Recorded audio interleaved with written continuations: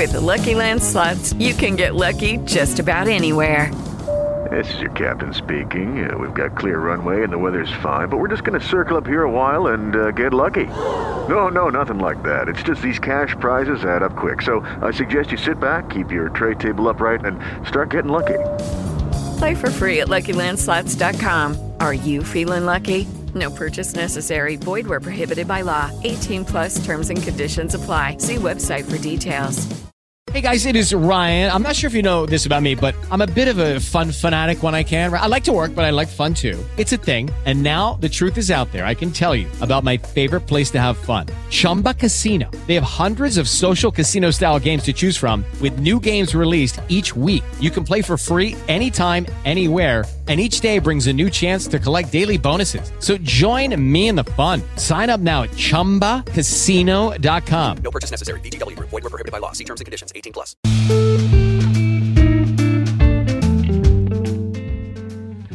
Happy Devils Wednesday. This is the State of the Fan Address, episode 185, titled "The Devils Are ...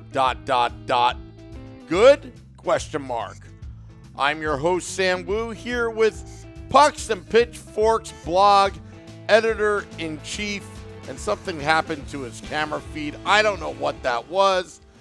Nick Villano, streaming live on Facebook Live, YouTube Live, Twitter Live, and Twitch on the Let's Go Devils Network.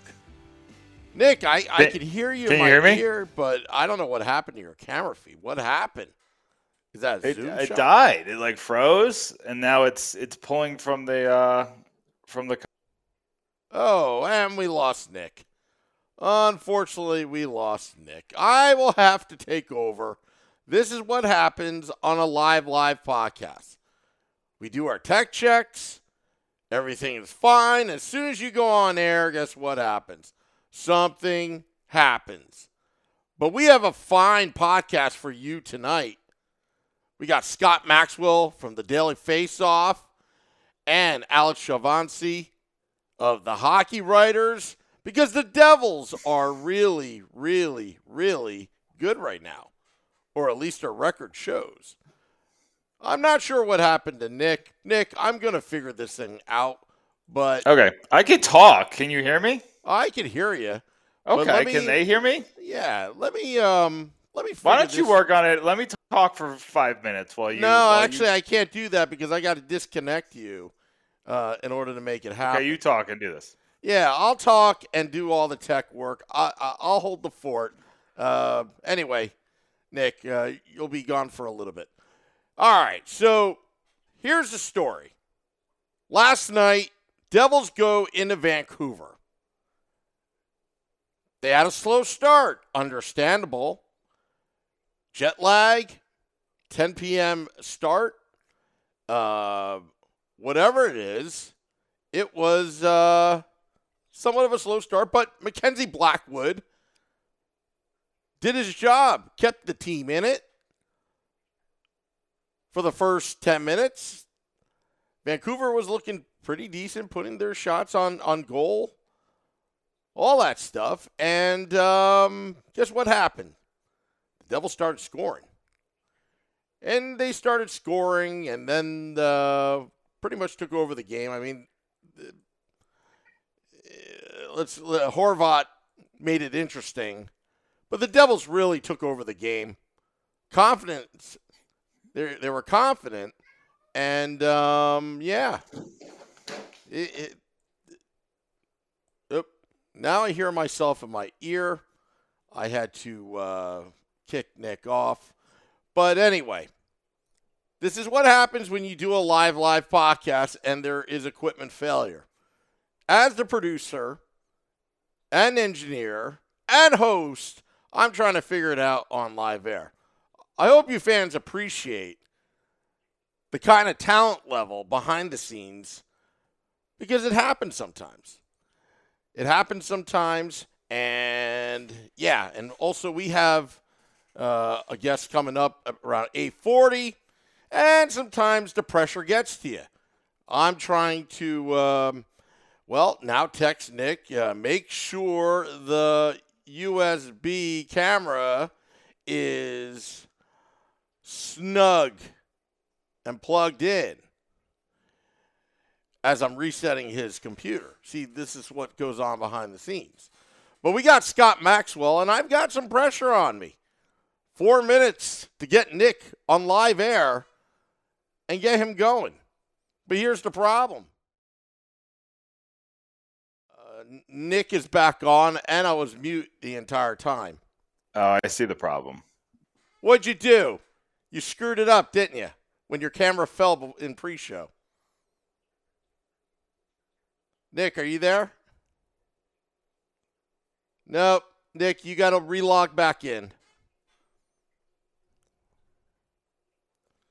See, Nick now is trying to be like the producer and trying to figure it out, but I will do it for him because that's what I do.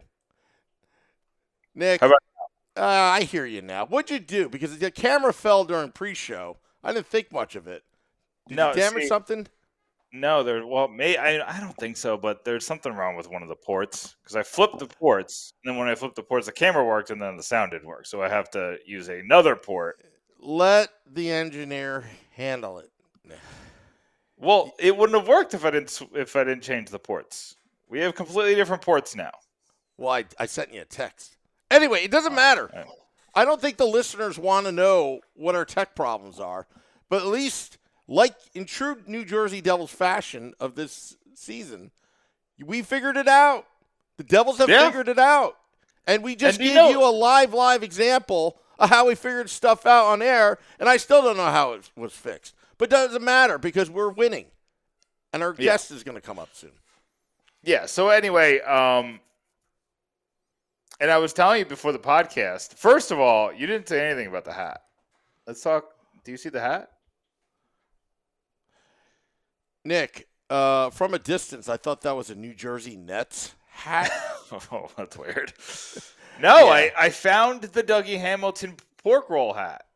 Oh, okay. So, yeah, it was I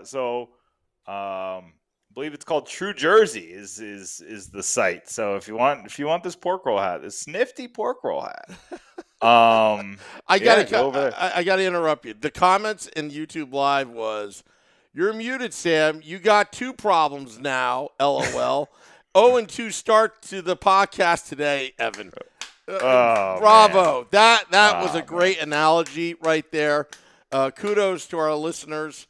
Kudos to all those that, hey, you know what? We have dumpster fires here on the podcast as well. Do you guys start chanting fire woo, fire woo? No, within 10 seconds or in 10 days. Do you really want to ask them if they do that? Do you want to know if they do that, Sam? I don't think you want. You know what, Nick? Here's my segue to your beautiful article that's now up on pucksandpitchforks.com because we saved the day in about 10 seconds, but Lindy Ruff saved the day or saved his job in 10 days. And I'm going to go full screen on the website, pucksandpitchforks.com, Nick. And I will say, the title is very revealing. New Jersey Devils, how to save your job in 10 days. Yeah, I mean, listen, I was trying to do a little fun wordplay there, right? But it's so funny how things turned around in 10 days. October 15th, the Devils fans are chanting Fire Lindy, over and over again. It was deafening. Lindy Ruff had to address it in the post-game comments, talking about the passion of the Devils fan. And he said, I can't remember word for word what he said, but it was something to effect of, I get it. He and gets this was it. after the 16-second interview question from the previous game. Yeah. Yep. So, Lindy was already, he was a little, I don't want to say heated, but he was short in the first game when he was asked about playing time for Jesper Bratt. But he was contrite. It was something I hadn't seen in Lindy Ruff. I will say this. And he made changes. He made nothing drastic, Sam, and not the changes that I'm over. I'm over the lines changing all the time and over things, but he made changes to the system. He made changes of what he impacts, truly impacts. And the Devils started finishing. They started getting big shots in high danger areas. And they made a big comeback. They showed tenacity against the Ducks. They showed a finishing ability against the Red Wings. They showed that they could shut a team down against the Islanders. They're winning in different ways, Sam, but it's all basically the same system. And I got to hand it to Lindy Ruff because Lindy Ruff looks like a really good coach right now. Yeah, and I'm glad he's doing well because I've had text messages from friends, DMs saying that, Sam, please don't quadruple down on your Lindy Ruff love. And I was getting scared there because it was going to blow up in my face. But Lindy Ruff in 10 days, hey, the Devils are winning. And the way they're winning is actually pretty impressive, the way they're peppering shots. But our next guest is in the green room. Oh, nice. Is in the green room. So after an 0-2 start on this podcast of technical issues, fumbling, disorganized, we even gave up a shorthanded goal in the first 10 minutes of this podcast. But now we have Scott Maxwell from the Daily Faceoff on.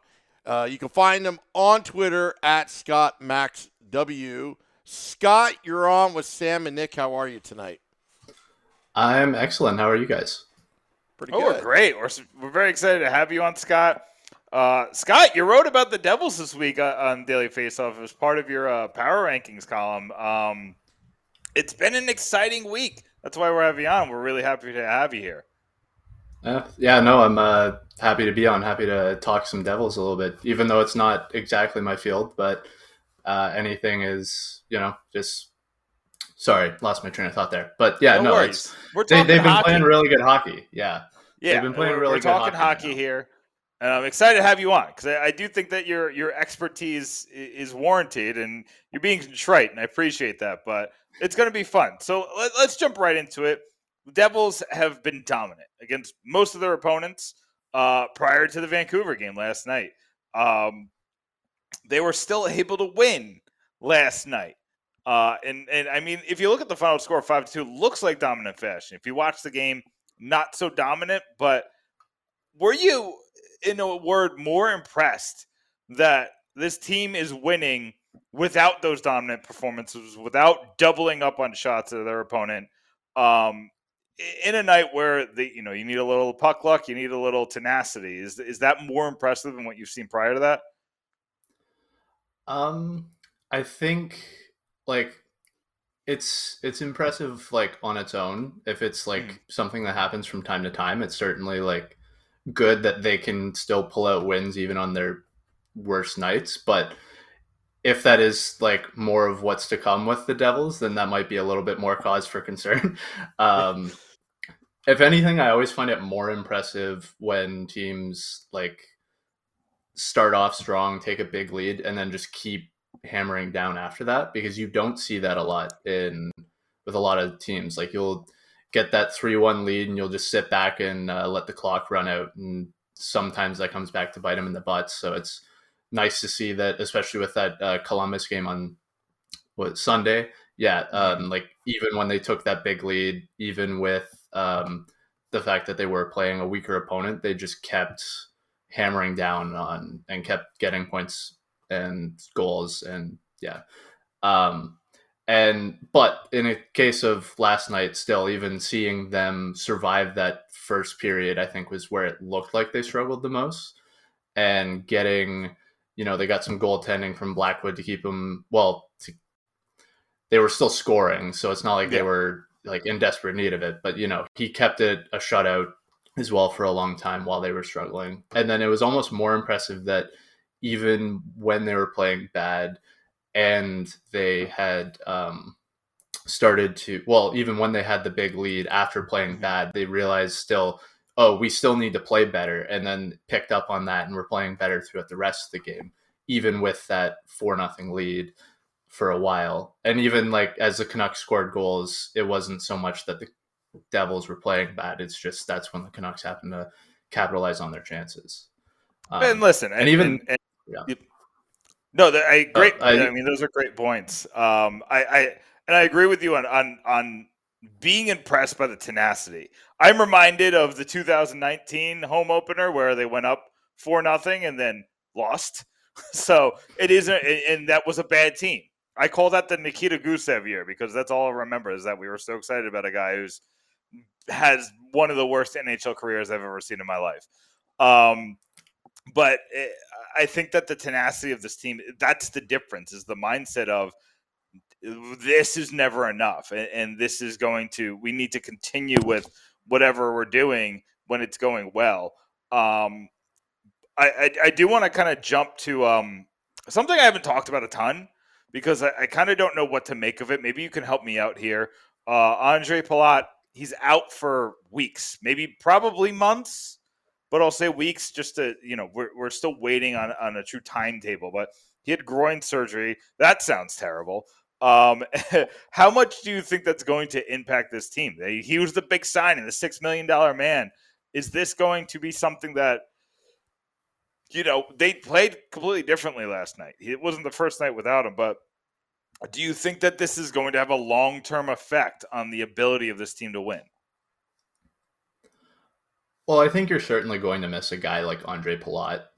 Just what he brings to a team is certainly valuable. We've seen it for so many years with Tampa Bay, just his ability to be plugged into any line in the lineup, really.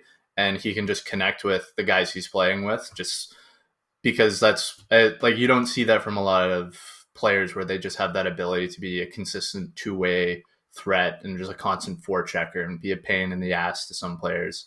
And then that creates a lot of the space for the skilled guys, like as we saw with Point, Kucherov, and Stamkos in Tampa. And now I forget which lines he was playing on early on, but still, like guys like Hischier, Hughes, Bratt, he's going to create space for them. I guess if there is an upside, it's the fact that at least timing wise, it came early in the season, so he'll be back in the lineup hopefully when the games start to get more important. And he also hasn't really established chemistry with any of the Devils yet, so it's not like they're missing out. Oh no, now we have this big hole in the lineup that we can't fill. They're still experimenting with the lineup early on. And I did see that Fabian Zetterlund was getting some reps in the top six now in his place. And while I'm not a big prospect expert or anything, we have other people on Daily Faceoff for that. Just some of the numbers I've seen of what Zetterlund has put up in the early going, both with his play driving ability and his scoring ability, have looked pretty promising. So I'm kind of excited to see how he does in a top six role in place of Palat. Mm-hmm. Yeah. I think that he is a prospect that a lot of Devils fans are very excited about. He played in the NHL at the end of last season and looked very promising.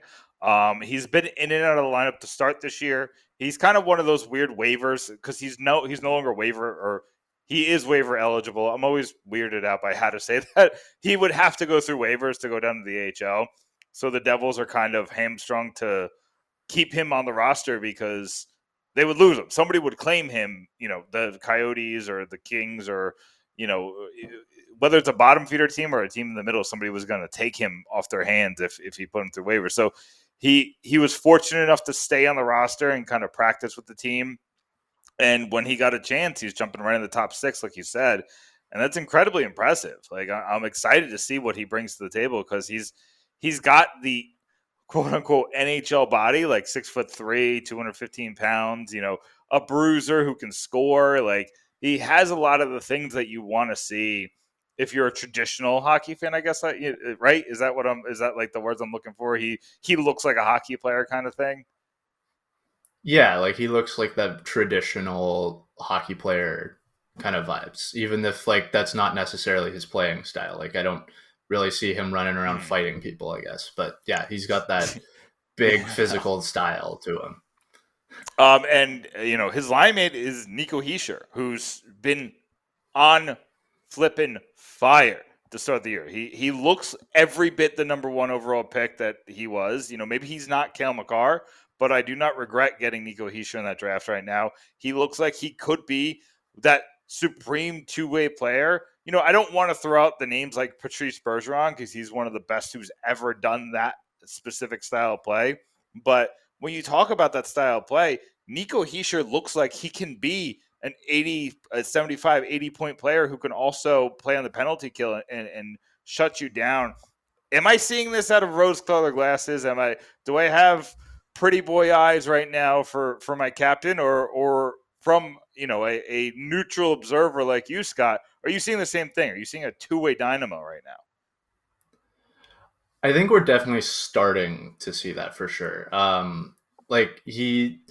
Hischier's just been so underrated throughout his entire career up to this point, just because, as you mentioned, he was picked first overall in a draft that was then later saw Cale Makar go. So he's always going to be like, oh, well, he's not that good. And he hasn't put up until last season, the big flashy point totals that everyone likes to see when judging if a guy is good or not. And he also has dealt with his fair share of injuries, so he just hasn't played as much. So just not a lot of eyes on him either. You're going to have people think that, oh, maybe he's a bust, boom, bust, stuff like that. But the thing is, he really hasn't been, at the very least, bad defensively throughout his career. His numbers in his rookie season were a bit rough in that regard. But since then, he's at the very least been solid, holding his own. We haven't really. It's hard to tell if he really is a driver of just a strong defensive line, because he's either been on teams that have been horrendously bad defensively that just it's hard to compare to, or in the case of a season like this where just everyone is so good defensively, it's hard to truly tell right now if it's him that's driving the bus. But there's a lot of good signs that he is at the very least a competent two-way player. Probably ends up being the guy later on in their careers that is the one that they throw to shut down the other opponent's top line while also getting a lot of points. He's scoring more now as well, so I think that's going to give him a lot of attention. And also, he's still only 23. I think we kind of forget that that's still pretty young. He's just starting to enter those prime years of just him being a threat in the NHL, because we see guys like Matthews, McDavid, they're lighting the league when they're 19, 20. So and he's a first overall pick too, so he's going to get that comparison. But I think we are slowly starting to see Hischier become. I don't want to throw Selke out there yet, but he's certainly becoming a solid defensive forward. Yeah, and I definitely agree with all those points. I think that makes a lot of sense, because it's hard to be a solid defensive forward when you're 20, 21. You're not fully filled out and you're getting used to the speed of the game. And you mentioned his rookie season. He actually played with Taylor Hall that year. And that was the year that Taylor Hall won the MVP. So that was just a wild year in general. So I think it was you're a rookie and you're playing with a superstar who wins MVP, and you're on a franchise, you go back to the playoffs. So I feel like he was just trying to catch up. You know what I mean? He was just trying to keep up with it all. But somebody who's not having any trouble keeping up with it all is Jesper Bratt. Jesper Bratt has looked like one of the best players in the NHL. And I've looked at all the stats. I've tried to not look at this in rose-colored glasses, but this guy, he's up there in points. He's up there in advanced statistics. He looks the part. He's playing the part. What, from your side of things, from just an observer of the NHL, what I guess my first question is, how big of a mistake did the Devils make giving him a 1-year deal this offseason? Well, if I remember correctly, that was more him insisting on that kind of a 1-year deal, right? I feel like that was more him wanting to bet on himself. So in that sense, it wasn't necessarily management's fault, because there's not much you can really do when a player's like, I want a 1-year deal. This isn't NHL GM mode where you can change the years and maybe adjust the salary a little bit and they'll agree to it. As a Leafs fan, I saw that with Austin Matthews when his contract was initially up. You'd want to see him sign 7 or 8 years, but he wanted 5. You can't really say no to whatever Matthews wants. Sure. So that's a big thing too. But I also don't blame management, even if it was also their decision to maybe bridge him for that extra year, because while we have started to see Bratt become a really good player in the NHL, it wasn't really until last season that he took that extra step and became, like, at worst close to elite, if not elite. Mm-hmm. And when you only have one season to look at for that stuff, it's not the worst idea to take a bet and just be like, hey, let's maybe try another year. Make sure that he's this is the kind of player that we have in him before we sign him to big money. Because if he ends up being really good but not elite, then you get him at 5 years for long term. But if he ends up being elite, then maybe it's closer to 8 or 9. While if they did that in the past summer, you're probably looking at like closer to 7. Mm-hmm. I'm not sure if there were any numbers thrown out as to whether or not he was like what his contract or his salary would look like if he was signed long term. But not that anything that's confirmable. Absolutely, like everything is just kind of an educated guess at this point. Yeah, I tried to find something earlier today to see if I had any ideas, but I couldn't find anything either. But like assuming, it was maybe going off of his arbitration, what he filed in arbitration. If it was like $6 million for 1 year, you assume he probably would have looked for around 7 for long term. So like if you have him locked up to $7 million and he ends up being a 50 point scorer, it's not the best contract to have, especially at this state in the Devils franchise when they want to start being competitive years after year. While if you have a 80-90 point scorer locked up to $9 million, that's not the worst case scenario, even if it is a couple extra $1 million than you did before. That's fair. Yeah. But so my second part of that question is, from an outsider's point of view, does he look like somebody who's going to be one of the better players in the league? Does he look like an elite player like you mentioned before? A lot of the numbers are definitely pointing in that direction. Again, I'm always someone who's kind of on the side of caution before really crowning players. Like I need to see at least a couple full seasons before I really decide like if this player is legit. In this regard, obviously he's good. Like we know he's an NHL player, but and then maybe like I'm not sure what kind of contract you'd get in the off season, just because winger versus center deals are always so tough to nail down, because you might have a winger who's scoring at the same pace as a center, but will get $1 million or $2 million less than him. Plus with the Devils too, you have Hischier at just over 7. You have Hughes at $8 million. So like, depending on how the Devils want to play this out, could Bratt even be asking for more than Hughes in that situation? Like, can they just be like, well, no, Hughes makes this, so you can't make more than him? Yeah, and we kind of saw that with Colorado, right? They Joe Sakic would always play the McKinnon makes this. Do you think you're worth more than McKinnon? And it worked until Rantanen, and then Rantanen broke the bank, and now McKinnon makes 12 and change starting next year. So 12.6, I think it's like a shade more than McDavid. I'm sure that wasn't purposeful, right? Oh yeah, totally. I think, if I remember correctly, the contract is literally double his last salary. I feel like it was definitely intentional. That's funny. But yeah, no, I again, the Devils let Bratt bet on himself. It was better than going to arbitration in their minds, which I agree with. And he's winning, and if you got to pay him more than Hughes, especially with the cap looking like it's gonna go up again, you can't lose a Bratt. You just can't. It's something you just can't do. It's a marvel that you got this 6th round pick to look like he did. In short, do you agree that there's nothing you could do? There's no number that you'd say no to within reason?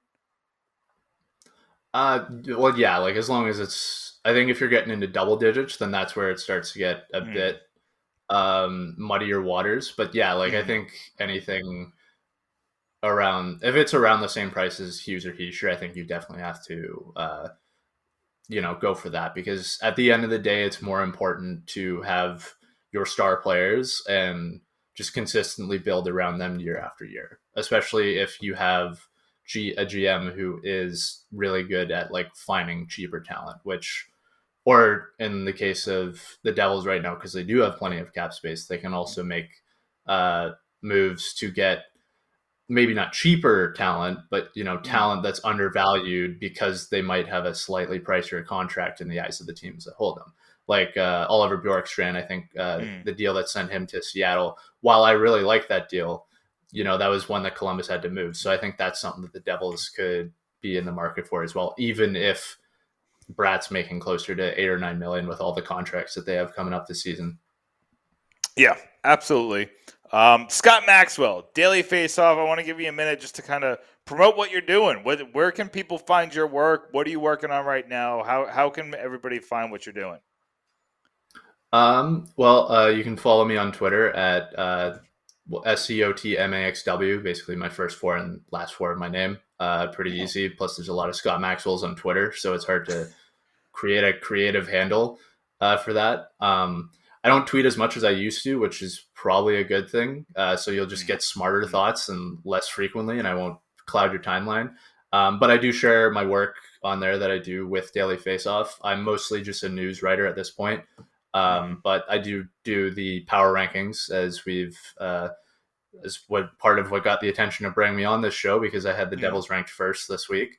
So I've been doing that, and maybe there will be more in the future, but for now, that's what I do. You can also, go to the website itself, Daily Faceoff, if you don't have Twitter, and you can see my work, and you can also see some of the work of just some fantastic writers that we have on the team. Senior editors like Matt Larkin and Stephen Ellis, and then we even have some younger writers on their way up, like Mike Gold, Colton Davies, and myself. Yeah, absolutely, and we'll definitely have more of those writers on. We love Daily Faceoff. We think it's definitely on the up and up. We've had a couple already on. Steve Ellis we've had on a couple times. Ryan Lambert, I think, still writes for Daily Faceoff, right? He's been on the podcast before, so is he still with Daily Faceoff? Lambert isn't. I think he's EP Rinkside now, I believe. I'm sorry. That's maybe, my fault. No worries. See, I need a script, Scott. I need a script. I need people to help me along the way. That's my fault. I apologize. But we've definitely had Ellis on. Ellis is a great guest. Couple other, we've definitely had others from Daily Faceoff. So, and we're going to have more. And Scott, you've been a great guest. We'll definitely have you on again. We really enjoyed our conversation. We thought it was a lot of fun, and we hope you had fun too. Yeah, no, it was great to be on and chat Devils with you guys. Hope to see you guys around sometime soon. Talk to you soon, Scott. Thanks, Scott. And keep him number one. That is Scott Maxwell, Daily Faceoff writer. Does the power rankings. Mm-hmm. And I know all you Devils fans are saying, hey, we're finally getting respect, but just you got to thank Nick Villano. He's starting to lobby a little bit. I'm pushing these people because I have a lot of lobbying power, don't you know? I'm clearly a figurehead in this community. You are. I don't want to use those buzzwords that starts with an I. Oh, an influencer? Yeah, there are certain marketing terms. I don't like the word content. I don't like the word influencer. Sam, do you want to be sad? What? I'm going to make you sad. What? One of the number one most wanted jobs for young people, like young people, like little kids, is influencer now. Oh, I know that. But can you rename it something else that doesn't sound so, I don't know, conniving? Yeah, I mean, I guess content creator is the technical term, right? I would just call it, I put my stuff out there, and if you like it, great. If not, take a hike. It's a very long name for a job, Sam. It's a long. How would you fit that on a resume? How would you fit that on your resume? Hire me. Okay. And my resume. Sam, how do you have a job with this resume? Like, what is this? It says hire me in big letters at the top. It's like, what job do you want? I want the job where you give me money to do lots of things, and the things are really good, and I'm really good at the things. I just don't like those buzzwords, I'll tell you, because, you hear it, you know what it is, whatever. You know what makes this podcast so successful, Nick, besides the hard work that goes on behind the scenes? Is it influencers? No, we just act like ourselves. Look, we screwed up 3 times before we had this guest on. Yeah. Before we had and then Scott I screwed on. up with the guest. I mentioned the guy from a different website. Yeah, that was my fault. You might as well mention their enemy. I don't know, but the point is, but we mess up all the time on this podcast, constantly. I don't know. What are you trying for here, Sam? What's the goal of this conversation? We're not a bunch of phonies, essentially. This is who we are. That's what makes this. That's what I think makes the podcast so influential. So you better go on November 12th to American Whiskey for our tweet up, which I'm going to start promoting starting tomorrow. Now that I've settled my my business down in Delaware. Yeah, so November 12th, it's going to be a Jesper Bratt themed night. It's also military night as well at The Rock. And come to American Whiskey, 51 Edison Place, across the street from Prudential Center, next to Championship Plaza. It's going to be a good time. Pre-game, post-game.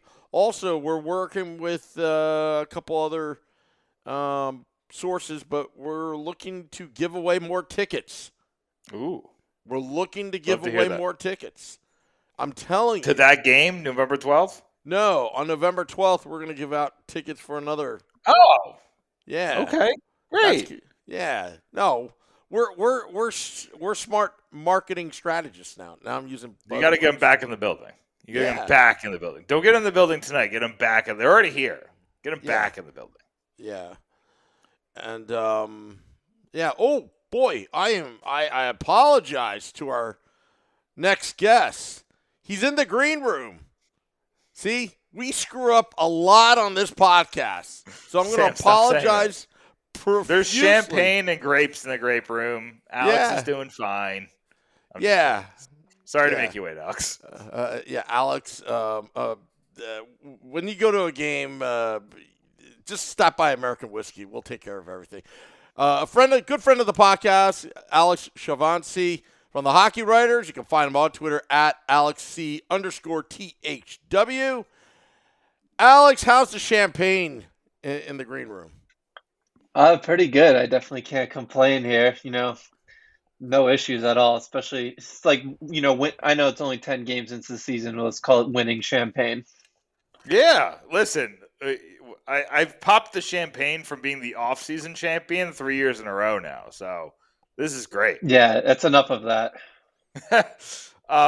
So Alex Chavancy, we've had you on many a times, and we bring you on when we need someone to kind of talk us through the analytics, not the beefalytics, which Sam over there he just wants to talk about how much everybody weighs. Alex, I'll keep my mouth shut, but one of these days we got to talk about this new beefalytics. There's some truth to it. There's a lot of truth to it. Beefalytics? I don't even think. What is that? It is a made-up term that came about on this podcast, and now it's just all right. It is just there's T-shirts. We've had there's T-shirts.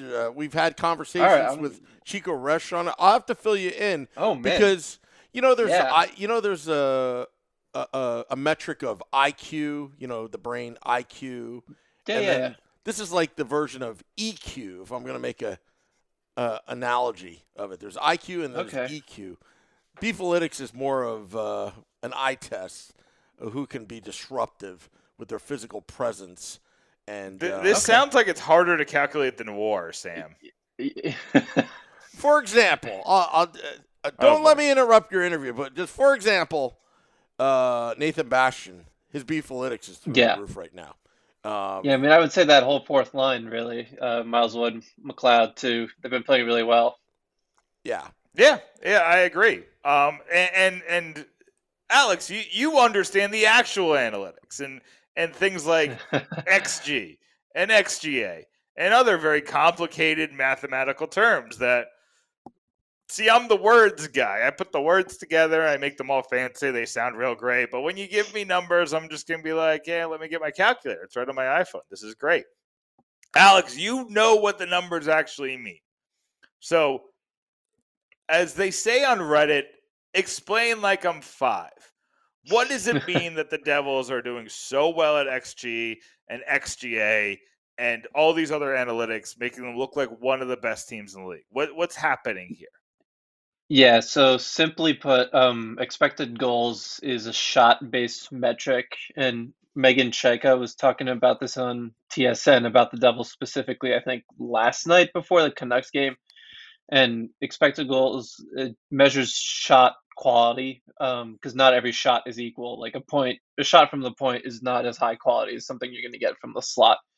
So that's what expected goals is. It's measuring. It's a shot-based metric that measures shot volume and shot quality. And the Devils have been really, really good in expected goals to start the season. They're basically right up there with the Carolina Hurricanes in most expected goal stats. On any site you use, either Evolving Hockey, Natural Stat Trick, or Money Puck, they're right there with the Hurricanes right now. And Florida Panthers are not too far behind them either. So yeah, I guess I would easily put it this way. I mean, their 7-3 record is definitely justified based on the way they've played at 5-on-5 so far. You could even argue maybe they should have maybe one more win than they do right now.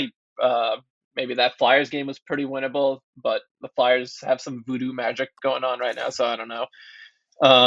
But yeah, I mean, the Devils really look like they've gotten off to good starts these last couple of seasons under Lindy Ruffman. Everyone knows, obviously, they just kind of fell off for various different reasons. But this time, it looks like it's definitely a lot more sustainable than it was the previous 2 seasons.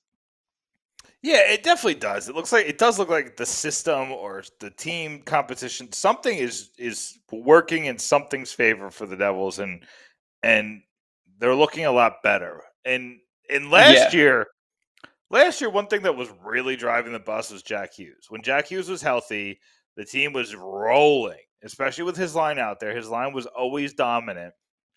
This year, it's been a little weird. Nico Hischier and Jesper Bratt's line has been really dominant, and then the Jack Hughes line was inconsistent up until about 4 games ago. And Jack Hughes has been able to kind of, I don't want to say he's falling under the radar, but as much as Jack Hughes on the New Jersey Devils can fall under the radar, he kind of has, because we haven't talked about him as much on this podcast. I haven't written about him, and nobody on my site has written about him. I haven't seen a lot of Jack Hughes articles in general. I've seen a lot of Jesper Bratt articles. I've seen a lot of Jesper Bratt tweets. I've seen a lot of Nico Hischier tweets. Jeff Marek talks about Nico Hischier. People are talking about John Marino. Nobody's talking about Jack Hughes. In your opinion, Alex, with all this hype around so many other players on this team, is this still, quote-unquote, Jack Hughes' team? Is he the face of the franchise, the best player, everything, all of the above? I would say yes. It's kind of funny, too, that no one's really talking about him, even though he has 10 points in 10 games. Yeah. I think that just kind of speaks to the expectations everyone had on him based on how he played in those 49 games he played a season ago. But just because he's not performing, or I wouldn't say performing, just because he doesn't have the point totals that Jesper Bratt has right now doesn't mean he's not playing well. I mean, he was just kind of a little bit snake bitten in those first few games. And like you said before, these last 4 games, I think, was it Todd Cordell pointed it out after the game last night? He has 8 points in his last 4 games, so it's starting to come around for him. But the shot and chance generation, just fancy stats aside, I mean, that's all been there for him through the first 10 games of the season. He was just kind of getting unlucky himself, and then team wasn't really scoring too much when he was on the ice either. But that's starting to change, and I think you're going to be hearing a lot more about Jack Hughes over the next 10 games segment, because I think he's about to go off. I think he's already starting to go off as it is. I still think it's his team too. It's just now that it's not only his team anymore. He's the main guy still, but it's also Jesper Bratt and Nico Hischier's team, because they're both off to really, really great starts. I mean, Jeff Merrick has just been pumping the Nico Hischier for Selke campaign I don't know, for like the last week at least, and he's got a legit argument for it. So, but yeah, I'd still say Jack is the guy. I think at the end of the day, he's probably going to end up. I'd be surprised if Brat's scoring stays the way it does, but if it does, that wouldn't surprise me either. But I still think Jack is probably going to end up being the team's leading scorer when it's all said and done. And you just kind of alluded to Nico Hischier, so that's where we're going to jump there because, of all the surprises on the team, there's a couple of really good ones, and I think the best one has to be Nico Hischier because if you get Nico Hischier playing at this level, I can't tell you again, you're the math guy, Alex. I can't tell you his pace right off the top of my head, but it's got to be around 80 points right now, an 80-point pace. It's a little more than that because I'm writing an article about like 10 thoughts on 10 games. I think he's at like a 92-point pace right now, so something around there. So even if he stays at 80, yeah, right? That's phenomenal, right? That gives you two legitimate number one centers, which is what the Devils fans have been looking for this whole time. Are your thoughts? And you said you're kind of putting this in your next article. What are your thoughts on the captain's hot start? Is this a sustainable method of success? Yeah, I think it is. We saw a little bit of it last season. He played really well. He's produced, I think, 60 points in 70 games, which is about 70 points in 82 games. So we saw it coming from him last season. And, he, even since his rookie season, he kind of had this reputation of being, a two-way stalwart, which wasn't exactly true. But last season, his defensive game really took a step forward. And now it's kind of like, hey, he might be in the Selke conversation at the end of the season. I was listening to Merrick and Wish this afternoon, and they were talking about it. And Wish said that he surveyed a bunch of anonymous voters, and I think Hischier was in the top 3 for the Selke right now. So obviously Patrice Bergeron still number 1. So I don't know if his scoring is still sustainable. Is going to be sustainable. Like right now, he'd be on pace for 45 goals and 91 points, which is what Jack Hughes basically paced for last season. I don't know if that's going to last, but I think the whole two-way game that's there for good. I think he's going to be playing the hard defensive minutes while Lindy is going to be deploying Jack and, more offensive minutes to try to get him out there to score. But I think what Nico is doing is sustainable. I think it's legit. And I love to hear that. I love to hear the guys who can dig into those numbers, think that these guys are going to stick around, barring injury, obviously, knock on wood. But seeing Nico in this mode, like this is like Super Saiyan Nico Hischier. Like he's taking things to a level I did not think.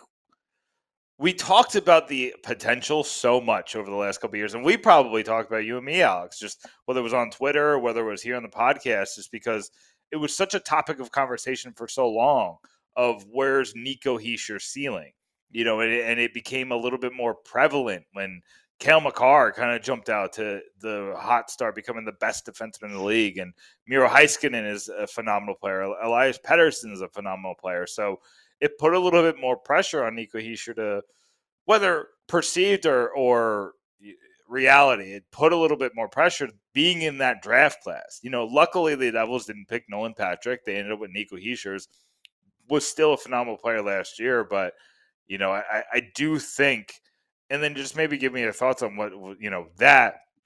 I do think that being in that draft class does put a little bit more pressure on him to be very, very good, if not great. Yeah, especially since, the guys you mentioned that have emerged, and even Jason Robertson, who went a lot later than those guys. I'm pretty sure he was in that class too, right? And he's turned into like a top line. Yeah, so he's turned into a top line winger now. So yeah, there was definitely a little more pressure on him, especially since there was rumors that I think have gotten out there that the Devils were looking between Cale Makar and Nico Hischier. It wasn't a Nolan versus Nico kind of debate for them. But if Nico keeps up this pace, then I don't know to complain. Even last season when you kind of saw him producing at a 70-point pace, it's like, all right, this is definitely it's a lot. 20. I'm not a fan of doing the whole 2020 revisionist history kind of thing because at the time there was no way. I think if the Devils had picked Makar at the time, people would have gone nuts that they picked like a defenseman who wasn't even playing in like the CHL. He was playing in the AJHL. And, it's easy to say now, like, oh, they should have taken Makar because he's maybe, top 3 defenseman in the league. But yeah, I think with Hischier now, especially his two-way game coming around, that just, that kind of solidifies making the decision that Sherrill made at the time. And yeah, I mean, if he keeps up this pace, you can't go back and be like, oh, I wish we had Elias Pettersson or something like that. I think right now I'd probably take Hischier over Pettersson. Like, Pettersson's still a really good player, but I think Hischier's the more complete player than Pettersson. Pettersson's more about his offensive game than anything else. So yeah, that's where I am with Nico Hischier. I wouldn't go back and change that pick, especially with how he's played. I guess the last, what would it be now, like 80 games of his career. So yeah, and that's the thing is that I've said that. Of course, I would love to have Cale Makar. Like, of course I would. Getting Cale Makar also comes with a lot of sacrifices. You don't make the playoffs in 2018 with Cale Makar because he was in college, and you'd have Pavel Zacha as your first-line center with that team. Taylor Hall is not winning an MVP with Pavel Zacha. The Devils probably forced him to come out of college after the first year because they were bereft on the defensive line, and Ray Sherrill wanted to have a winner. So we probably would have put him out there. So maybe he doesn't develop into one of the best in the world because he doesn't have that extra year development in college to be a dominant star at UMass. Again, I could go on and on and on, but like you said, Makar wasn't even the best defenseman in that class going in. It was Heiskanen. He was supposed to be the generational talent. So I think that a lot of people would have been ripping their hair out if Sherrill went up there and made the Makar pick. I do know, I've been told that there were scouts banging the drum for Makar, but you've seen those rooms. There's a lot of scouts, and I'm sure a lot of them have very big opinions. So, I'm sure there was somebody in there who was like Pettersson. But because Makar is where he is, it's going to come out that if somebody was banging the table, it's going to come out that they were.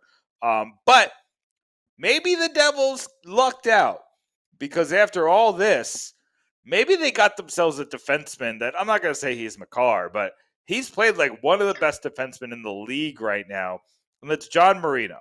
Simple trade, Ty Smith, 3rd-round pick. They get John Marino from the Penguins. John Marino has been nothing short of stupendous. I will die in this hill. For the first 10 games, he's been one of the best defensemen in the league. He stops everybody's superstar, and he's going to get a real test tomorrow night with Connor McDavid.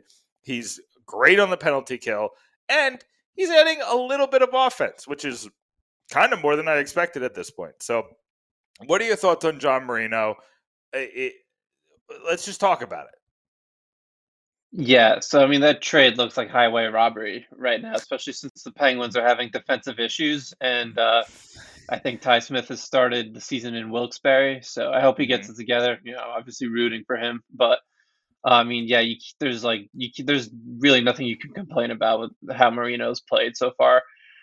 He's just made the right side of their defense so much deeper than it already was with Severson and Dougie Hamilton. You're just basically running 3 top 4 defenders on the right side now, and the offense is a little surprising, that's for sure, especially since his offensive production kind of fell off his last 2 seasons in Pittsburgh. But that's also a little bit due just to the way Mike Sullivan kind of asks his defensemen to play in Pittsburgh. I remember Dmitry Filipovich and Cam Charron were talking about this on the PDO cast back in the summer, just a little bit after the Devils had acquired Marino from the Penguins. They were talking about what Marino adds to the Devils roster and how he's really good at defending the rush, which we've seen a lot of in his first 10 games with the Devils. But like why his offensive production fell a little bit too. And like aside from Chris Letang in Pittsburgh, they don't really ask their defensemen to do like too much offensively. It's like you have this specific role, so you go do this. So like Marino is really good at defending the rush, stuff like that. They'd ask him to go do that, and Letang is still quite good, so they're like Letang kind of does whatever he does. So I think that's why we kind of seen the uptick in Marino's offensive game to start the season, because it's like I'm writing about him, of course, in this 10 Thoughts article, and It's like his points are not empty calorie points either. They're not just like a bunch of secondary assists. Like last night, I mean, that was a secondary assist on the stretch pass last night, but I mean, that stretch pass was to Boquist to set up Sharangovich's goal was insane.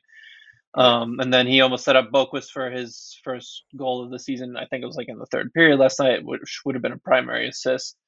So like he's getting meaningful points, and then like obviously the defensive contributions. I mean, he's just been fantastic defensively. The Devils are giving up, going back to like the whole expected goals thing. They're like giving up no quality chances when he's on the ice. He's just been a brick wall defensively. So yeah, I mean, there's nothing to complain about with him so far. He's been easily, I think, the Devils' best addition that they made so far that they had made this offseason. So, since you're an avid listener of 32 Thoughts, I'll just sneak in this last question before we let you plug everything that you're working on. What were your thoughts when you heard that, the Devils and Damon Severson are working on a possible extension? And obviously, Elliot Friedman said that term was the issue there, and that's probably obvious to everybody and their mother. But what were your thoughts? Like with John Marino in tow for a few seasons, with Dougie Hamilton here for 6 more years beyond this year. What are your thoughts about them and Simon Nemec in the AHL? What are your thoughts of them even working, like even talking about an extension with Damon Severson? So I'm not surprised that they're talking about an extension with him. It's just I think it's going to depend a little bit on what they think of Simon Nemec's development in Utica and how far away he is from being able to play. I would think Severson's going to want a bit of a long-term contract, but I can't see the Devils really going anything more than. I would even say I think 3 years might be kind of the limit 3 years for them. was what's in my head. Yeah, 3 years. like, Yeah, that seems perfect. Nemec is not going to take that long, and then Seamus Casey looks like he'd probably be ready in a couple of years too. He's having a really good freshman season at Michigan to start the season. You got a lot on the right side coming up, like high-end prospects. It's not like, Nemec and Casey are just kind of these middling guys they picked. These were, their two top picks in the last draft. And I don't know if Severson would be good with a 3-year deal. I mean, Friedman said, term would probably be the issue there. So I would think that's probably not going to fly with him. But, I mean, if he were to agree to that, it'd be interesting. It's a tough one to say because, like, I haven't been able to watch any of the Utica Comets games. So, like, I don't know how Nemec is doing to start this season. I saw he scored his first goal, like, the other night. But I think it's going to largely depend on how far along they think how much progress he's making as a prospect, and then they'll go from there. But it's going to be an interesting decision because, like, if the Devils are in the playoff spot by the trade deadline, you can't really trade Severson. Like, you're going to want to go into that playoff race the final few weeks of the season with him on the roster. So it's going to be an interesting decision that they're going to have to make in the coming months. Yeah, just on that point, I mean, God forbid you trade, like, say you trade Severson at the trade deadline and then Hamilton gets hurt. Now, like, what are you doing? Then I'm calling PK Subban and be like, so about that retirement, how in shape are you? Yeah, I mean, that's a good point too, because, like, part of the reason why the Devils have been so good defensively to start the season is that they have so much depth on the blue line, all three of their pairs. Like, Brendan Smith may be taking one too many penalties, but I think he's actually been playing pretty decent hockey. So, like, all three of their pairs have been pretty good. And, like, yeah, say someone like Hamilton or Marino gets injured on the right side, and you trade Severson, you're going to have some problems on your hands. So, I see people asking, like, my friends asking me, like, are they going to trade Severson? I'm like, I don't really see a scenario where they trade him at the trade deadline unless they're, like, really out of it and they're going to be sellers. But I mean, with the way they're playing right now, that something would have to go terribly wrong. So, I think that's the most interesting decision that the Devils will have in season. It would be Severson. Like, what are they going to do with him as the deadline approaches and where they are in contract talks? Yeah, absolutely. Alex Chavancy, a great friend of the podcast, one we've had on many times and we'll have on many times again. Alex, let everybody know where they can find your work, what you're working on. Tell us a little bit more about that 10 Thoughts piece that you're working on. Let us know what you got coming up. Yeah, so I'm working on 10 Thoughts on 10 games. If people read it, hopefully I can make it like a recurring thing throughout the season where I do every 10 games. Kind of like what Dom I'm not going to even bother trying to pronounce his last name. Dom does at The Athletic. with his 16 stats article. So it'd be a little bit similar to that. Then I'm also writing something for Todd Cordell for Infernal Access this Saturday. Haven't really decided yet, but I got a couple ideas in mind. And then, you can find me on Twitter. You can see it right there, AlexC_THW. That's where all my Devil stuff goes. And that covers it. Alex Chavancy, one of the best Twitter followers that's out there, interacts with fans, answers specific questions, and just kind of puts the advanced stats into a palatable format. We appreciate you, Alex. Thanks for coming on. And when the stats get crazy and my head starts spinning again and I look like the guy from The Hangover trying to count cards, I'll call you again. Sounds good. Thanks for having me on. It's always a good time. Thanks Alex.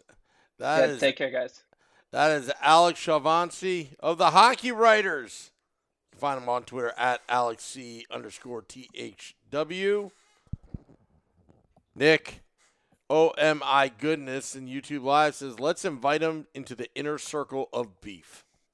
The inner circle of beef. I don't know what that is. I don't know.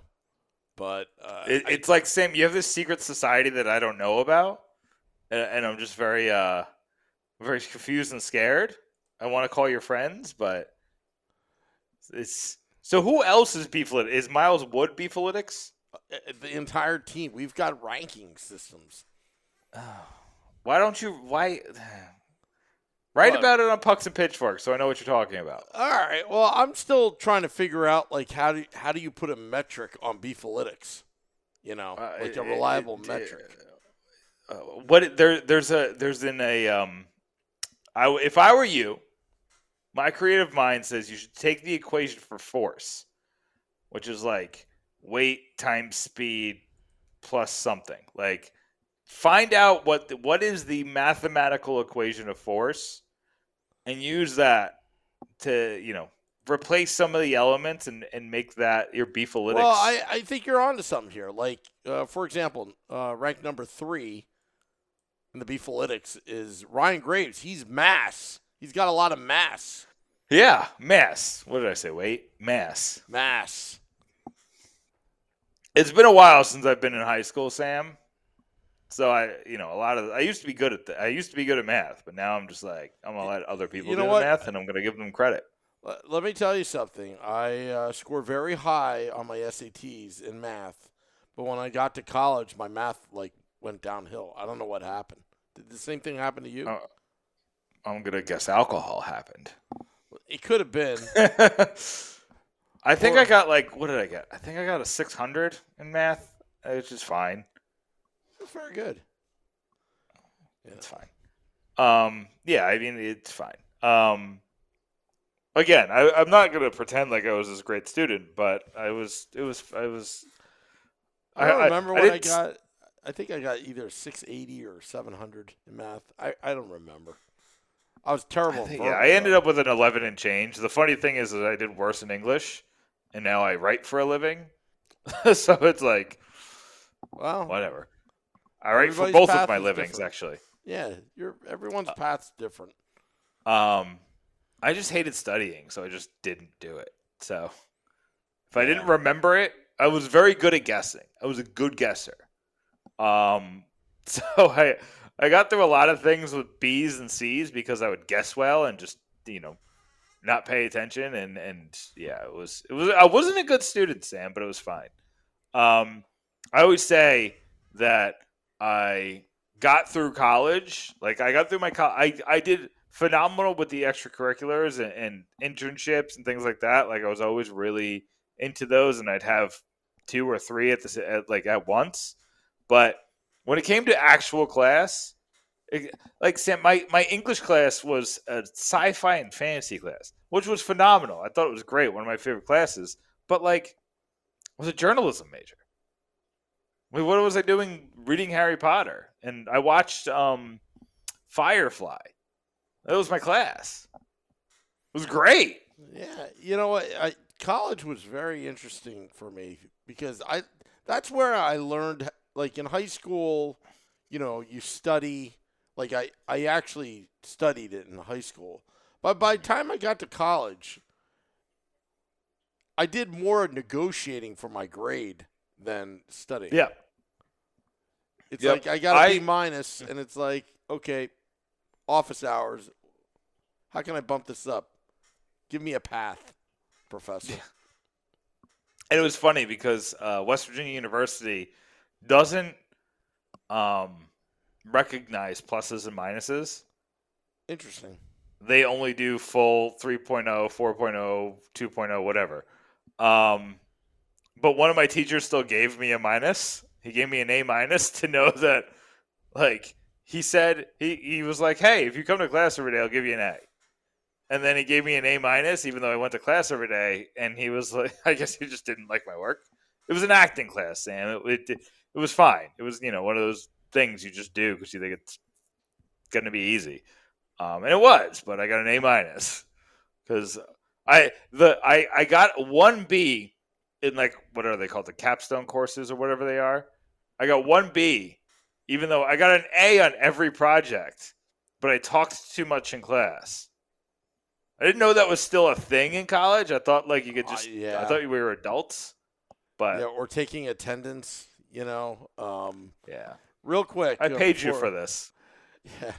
Real quick before we go, I remember I had this sociology class in the summer. Figured out I'd take a couple of these gen eds away, but I took 2 college classes over the summer.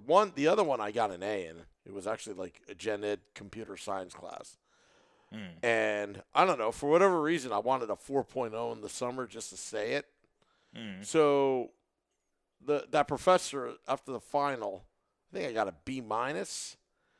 So I actually went to his house. Now, this sociology professor is like a genius, but I think something happened to his brain, like LSD back in the 70s. Oh, boy. So he was just like, he's got like 7 kids. His house is a wreck, but he's he's got his doctorate and he's teaching at Penn State. And I just sat down with him. He's like, okay, write me a 30-page paper on blah, blah, blah, da-da-da-da, and then I'll give you your A. So I actually did it. And you know what? The guy never even read it. But I got so you just wanted to see it was a 30-page paper? Yeah, you just want to see a 30-page paper. You're just like, oh, great. I'll, like, put it aside. Tossed it on the fire. Yeah. Yeah. Anyway. Hey, well, good for you, Sam. Before we go, I mean, it's so wild that it's funny when we have these 2 guest nights, right, Sam? Because we don't get to talk much, but that's good. Like, it's good to get the guests talk, and we want them to provide their analysis. But now there's so many topics that I want to talk about. I mean, Miles Wood has looked really good. We haven't talked about him that much, and Dougie Hamilton, quietly, I think he's been just fine. But one name that we haven't brought up who's been really quite good is Sharangovich. He's scoring again. He's looking really good. And you want to talk about Beefalitics, he'll throw the weight around. He'll elude some defenders. He plays in the penalty kill, Sam. And the penalty kill has been phenomenal. Sharangovich is somebody is he underrated now? I think, it's kind of like what you said about Jack Hughes. Like, no one's really writing about him, and he's kind of lost in the amount of stories that's coming out from the New Jersey Devils. I'm sure Chris Westcott and that crew is having a field day because you got Jesper Bratt, that 1-year deal, a point a game, right? Mackenzie Blackwood is starting to play a lot better. Is healthy. Vanacek had that shutout. John Marino, we knew he was a good player, but we didn't think he would be this effective early on, especially. And, I mean, against Columbus, over 80 chances. Wild. That is like when Pete DeBoer, when Pete DeBoer coached the Devils, it was about swarming it up. That takes it to a whole new level, completely different level. And it's the way they're winning is different. Now, our first guest tonight, Scott Maxwell, you know, some of the things he said, I'm not understanding or not so sure if I agree.